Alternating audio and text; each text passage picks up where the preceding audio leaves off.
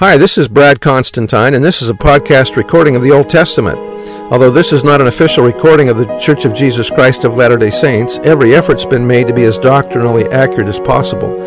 I'll be using for the text the Joseph Smith translation of the Old Testament, along with many commentaries from general authorities of the Church, BYU professors, Bible scholars, and others. This format will be very detailed, and so if you want a deep analysis of the Old Testament, you come to the right place. Thanks for your attendance. Hi, and welcome back to the Old Testament podcast. This episode is going to be Ruth chapter 3. Then Naomi, her mother-in-law, said unto her, My daughter, shall I not seek rest for thee, implying marriage, that it may be well with thee? And now is not Boaz of our kindred, that with whose maidens thou wast? Behold, he winnoweth barley tonight in the threshing floor.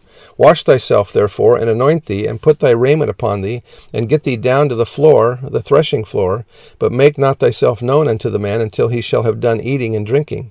And it shall be, when he lieth down, that thou shalt mark the place where he shall lie, and thou shalt go in and uncover his feet, and lay thee down, and he will tell thee what thou shalt do.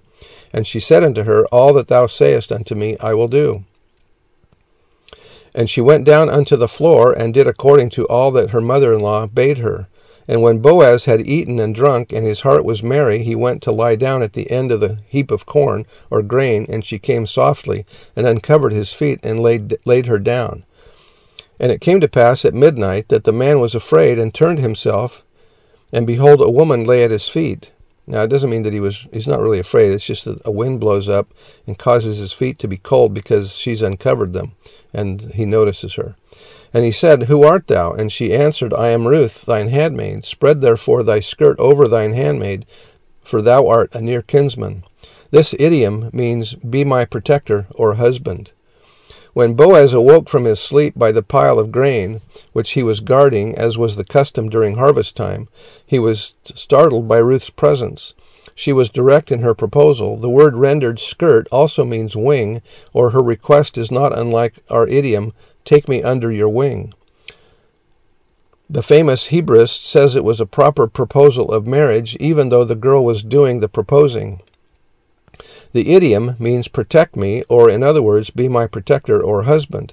According to our customs, indeed, this act of Naomi and Ruth appears a very objectionable one from a moral point of view, but it was not so when judged by the customs of the people of Israel at that time. Boaz, who was an honorable man, and according to Ruth, no doubt somewhat advanced in years, praised Ruth for having taken refuge with him, and promised to fulfill her wishes when he had satisfied himself that the nearer Redeemer would renounce his right and duty. As he acknowledged by this very declaration that under certain circumstances it would be his duty as Redeemer to marry Ruth, he took no offense at the manner in which she had approached him and proposed to become his wife. On the contrary, he regarded it as a proof of feminine virtue and modesty that she had not gone after young men, but offered herself as a wife to an old man like him.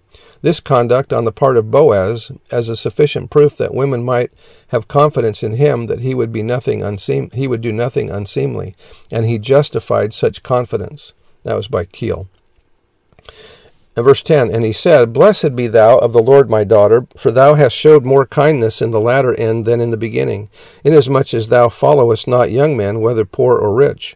And now, my daughter, fear not, I will do to thee all that thou requirest, for all the city of my people doth know that thou art a virtuous woman. And now it is true that I am thy near kinsman, howbeit there is a kinsman nearer than I.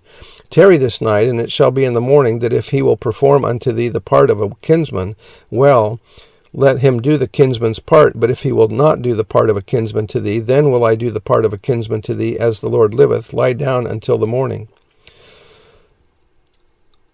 So what's going on here is that there is another near kinsman, more near than Boaz, and he has the first right to take Ruth or not. And so that's what he's talking about. Verse 14, And she lay at his feet until the morning, and she rose up before one could know another. In other words, it was still dark outside. And he said, Let it not be known that a woman came into the floor. Also he said, Bring the veil, or cloak, or mantle, a square piece of cloth used as an outer robe, that thou hast upon thee, and hold it. And when she held it, he measured 6 measures of barley, and laid it on her, and she went into the city. And when she came to her mother-in-law, she said, Who art thou, my daughter? And she told her all that the man had done to her. And she said, These 6 measures of barley gave he me, for he said to me, Go not empty unto thy mother-in-law. Then said she, Sit still, my daughter, until thou know how the matter will fall. For the man will not be in rest until he have finished the thing this day. So, anyway, that's the end of the chapter, and we'll see how this concludes next time. See ya. Bye.